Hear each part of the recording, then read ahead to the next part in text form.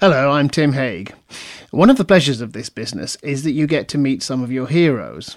I had the privilege of interviewing Terry Pratchett several times, and he was invariably thoughtful, delightful, and ferociously smart. I freely admit to being a fan of Discworld. I've read all of them. Maskerade was the 18th of the series, and one of the best. This piece from the archive dates from 1995. Terry, people are saying embarrassing things about you, aren't they? On the back of a book it says you're as funny as Woodhouse and as witty as War. How are you supposed to deal with that when you're better? Well, that's a good opening comment, isn't it? I thought I was following you up to that last word. I don't know. I don't take too much notice of that sort of thing. It's written by journalists, and I was a journalist for many years. Do you not write your own blurb? Because it's quite funny, is the blurb on the inside of the yeah. You always write jacket. your own blurbs. You never be beholden to no one or nobody if you can write your own blurbs.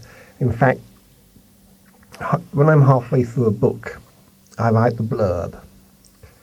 Because I think, if I can't now, in 100 or 150 words, tell people in an interesting way what the book is about, then I don't know what the book is about, and this is pretty bad going. So I always write the blurbs, yeah. How do you decide which characters are going to come back? It's Granny Weatherwax and Nanny are the main running characters who are back in this. Although, of course, Agnes Nitt we have met in a previous book, who wants to be an opera singer. But how did you decide who's going to be back? Explain for your listeners that aren't entirely up to speed.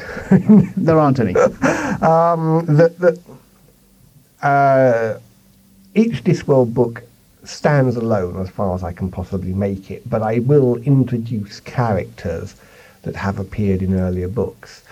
You don't actually have to have read the earlier books, but maybe it just adds that little extra frisson to the thing if you see an old character again. Some plots tell me that they're obviously for a particular type of character, and if it's the type of character that I already have, as it were, under contract, then I will use that character. It's actually very similar to the big studio activities of the 30s and 40s. You know, you had a number of stars under contract. So it's like a rep company, isn't it? No, it's more like having a number of stars under contract, and a good film comes along, and you decide which one you're going to put in it. Some plots are clearly the witches' plots, as I call it. Some plots are for Rincewind the Wizard. Some plots are for the City Watch of Ankh-Morpork. It's just picking the right plot for the right character. Now, if I'm right, the only character who's been in every book is Death. Correct. And he must be the most popular character on Discworld. Absolutely, by a long way, I believe. Isn't that the damnedest thing? I don't know. Dinosaurs are very popular. And let's face it, had we coexisted with them, I don't think we'd have liked them very much. Human beings have this admirable tendency to personalise their fears and treat them in such a way that they can be made safe. And Death on Discworld is this figure with the robe and the scythe. And it also is a bit comforting, because although it's probably a void, we're not entirely clear, you have just a few moments to get used to the idea after you're killed. Well, I think the point that Death notes in the books is that the horror and terror people experience upon the realisation that they are dead is ameliorated somewhat by the sudden realisation that they are still there to be horrified. And that rather takes the sting out of it. So there is clearly some kind of existence after death on the Discworld, but I don't go into too much detail. I will try not to spoil too many of your jokes, but there's a wonderful passage where Granny Weatherwax gets into a slight contretemps with Death. And when she's won in her little sort of... You're talking about the poker game, aren't you? Yes, her Bergmanian, except they won't play chess because Death can't stand chess. She cures him of repetitive strain injury on that scything finger. Scything, the same sort of actions every day. I enjoyed doing that scene. It was a lot of fun. That one worked. I thought that was brilliant. But playing games against Death is a fairly sort of stock scene in mythology, really. But that's what you do, isn't it? You take stock scenes or well-known plots, and then you put the spin on them. You parody them, or you let them go in a different direction. I always get slightly uneasy about parody. I think what I really do is go back to square one and say, you've heard this story many times, and you've always made certain assumptions. And now I'm going to retell it, but you cannot assume that anything that appears to be familiar really is the familiar thing you've always understood it to be. And that's part of the role of fantasy, I think, to show you something which you've seen so often that you no longer look at it. But to take that thing and turn it around in such a way that you see it again for the first time. Is the philosophy intended and deliberate and worked out when you do this? Because there was one of your novels that had a philosophy of story, in which stories were flying around the universe looking for somewhere to happen. And if you tried to make the story happen in a way that wasn't consistent with the story, then things went wrong. And stories need to go in a certain way. Now, that was a philosophical frame. It was a very novelistic philosophical framework for that particular novel. And I wonder, do you do that ahead of time? Do you think, I've got a theme to pursue here, or does it emerge? But I really did not have to invent anything. I really had to just put a spin on something that's already there. We say history repeats itself. We see the same things happen again and again. We say, rags to rags in 3 generations and all that sort of thing. We are, at a kind of folklore level, we are instinctively aware that there are little bits of personal history which repeat themselves over and over again in different ways around the world. Every time we say, he'll come to no good and things like that, we are acknowledging our belief that there are certain shapes in history that people are bound to follow. So it's a matter of just observation and bending it to my purposes. Let's talk about Maskerade in particular now. Agnes Nitt is an ambitious young woman and a large young woman who has the drive to go and be a singer. She goes to Ankh-Morpork, the city in the middle of, well, it's not actually in the middle of Discworld, but it's the most important city, and changes her name to Perdita X Nitt. Well, Perdita X Dream, she thinks is a very cool name. Unfortunately, people tend to keep getting it wrong, and Perdita X Nitt doesn't actually sound that good. You'll be astonished at how many young women who've been given perfectly decent names decide around the age of 15 or 16 that they want to be called something entirely I like the different. young women. I did it too. She has a very carefully developed relationship with another would-be star, young Christine. And one of the things I liked very much in Maskerade is the way that the process by which Christine becomes a star. She's nobody when she turns up, like Agnes. And through a combination of circumstances, which I won't spoil for the reader, she starts to become a star through no fault of her own. And she starts calling Agnes dear and letting her fetch the flowers. Could you just put them over there, dear? And I thought that was wonderful. But again, I think this is pure observation. There is such a thing as star quality. Now, of the two of them, the best singer by far is Agnes.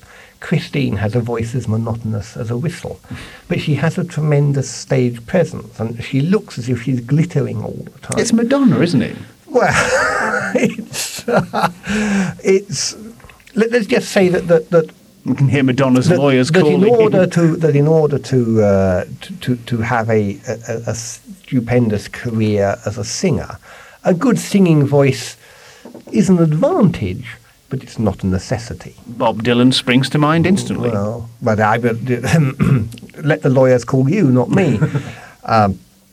And I just want you to, shall we say, draw people's attention to this, and that in fact Christine goes from strength to strength, effectively using Agnes's voice. Agnes is plain, Agnes is fat, Agnes is ugly, but she's got a great voice. And a very good nature. Christine can't sing, but Christine is a star. So between the two of them, you just have one extremely good singer. That's a very Terry Pratchett device as well, isn't it? That when the things come together, it's very zen. Beauty and goodness not being the same thing at all. You're always doing that. You're always finding ways of suggesting that real worth isn't where we sort of automatically look for it. Yeah, that's certainly a fairly basic observation in the witches books of the Discworld books. Well, exactly. The witches are exactly like that. This business with magic, you show that very often the witches' magic is just a function of people's expectations. They expect the witches to be able to do certain things, and so that implies that they will be allowed to get away with things. But you also make it very clear that if they had to, the magic is there. So it's a potential, isn't it? I think it's interesting to realise, as I did after I'd written the book, that I have Granny Weatherwax, who is a witch, and we know that she's an extremely good witch. And throughout the books, or throughout this particular book, she does no magic as such. Everything she does is good psychology, a knowledge of osteopathy, or really just the ability to stand still. But to be frank, the reason she is a witch is because she's a lot brighter and more manipulative than other people, not because she has the ability to snap her fingers and produce a magic fire. And that's a witch quality. I mean, it's clear. I think a witch quality is to think clearly. I won't give away the answer, but you know, in the book, Granny Weatherwax tests people out by saying to them, if your house was on fire, what would be the first thing you'd take out of it? Yes, where did that come from? As far as I know, I invented it. Oh, good. Right, fine, good. Just checking. And the only accurate and sensible answer she gets is from a character who is regarded by absolutely everyone else in the plot as only 2 degrees north of a complete and utter moron. But he thinks clearly about things, but he doesn't make the same assumptions as other people do. And he doesn't impress other people as well. That's another point, isn't it? That people are able to dismiss him. One of the things that was a real problem with writing this book, which is largely set in the opera house, in the claustrophobic confines of the opera house, and which, at least initially, is the Phantom of the Opera plot, but as it would have been had there been a mix-up in the rooms and a few people had acted sensibly. You carefully don't call him the Phantom as well. Well, it's called the Opera Ghost. Yeah. No, I don't. There's no that's. No percentage, is it? There's no spin to put on that. I wanted to suggest. I wanted to give what worried me about the original Phantom of the Opera plot was that, in a sense, the Phantom of the Opera was given had a certain attraction because of his style. And it's only subsequently when you sit there, and I'm talking about Gaston Leroux's book, which was echoed fairly faithfully, I think, in the musical. Subsequently, you think, hang on, he murdered at least 2 perfectly innocent people. He deserves to fly. You don't. Style does not equate with morality, as you showed in Lords and Ladies with the elves. Well, quite. And so I took that as a starting point, and then that rapidly got left behind as I developed the plot in its own particular way. And then there are little jokes and asides that I hope people will spot and enjoy. But the real difficulty I had was I ran straight into opera. I did a lot of research on it, and a few friends smuggled me into opera houses and things. And I found that the world of opera is I haven't had to exaggerate it at all in the book. If you look at it in the right kind of way, the world of opera is absolutely insane. It relies on insanity. Opera happens because 200 or 300 people are nearly but not quite insane on a nightly basis. That's the only way you can get it to happen. And I heard all the stories, which I could barely get away with in the fantasy book, about famous tenors turning up so jet lagged. They've been doing sort of 79 performances in 79 days. That they're not certain where they are, or indeed what the opera is. And so the guy in the prompt box has to sing them the first few bars, and then suddenly, click! Yes, it's La Traviata. So off he goes. He's pressed the right buttons, and I heard all the anecdotes and all the opera gossip. And a lot of it in disguise found its way into the book. But I didn't really have to invent anything. The world of opera really is quite weird. It is not the world of the theatre with a few songs grafted on. It's a world of its own. There are Discworld has proliferated now. There are people out there who know more about it than you do, or at least remember a lot more about it than you. Does that worry you at all? No, not particularly. Does it ever inhibit you? There are levels of reality. There is a reality in which Sherlock Holmes exists, and Captain Kirk flies the Starship Enterprise, and somewhere in that reality the Discworld exists. And I think there is no one there who really believes that the Discworld exists in the same way as this table or this microphone exists. But, imagination is only intelligence having a bit of fun. Sometimes it's just nice to act as if it really existed, and people buy the Discworld scarves and T-shirts and models, and they have fun doing it, and that's what it is. It's fun.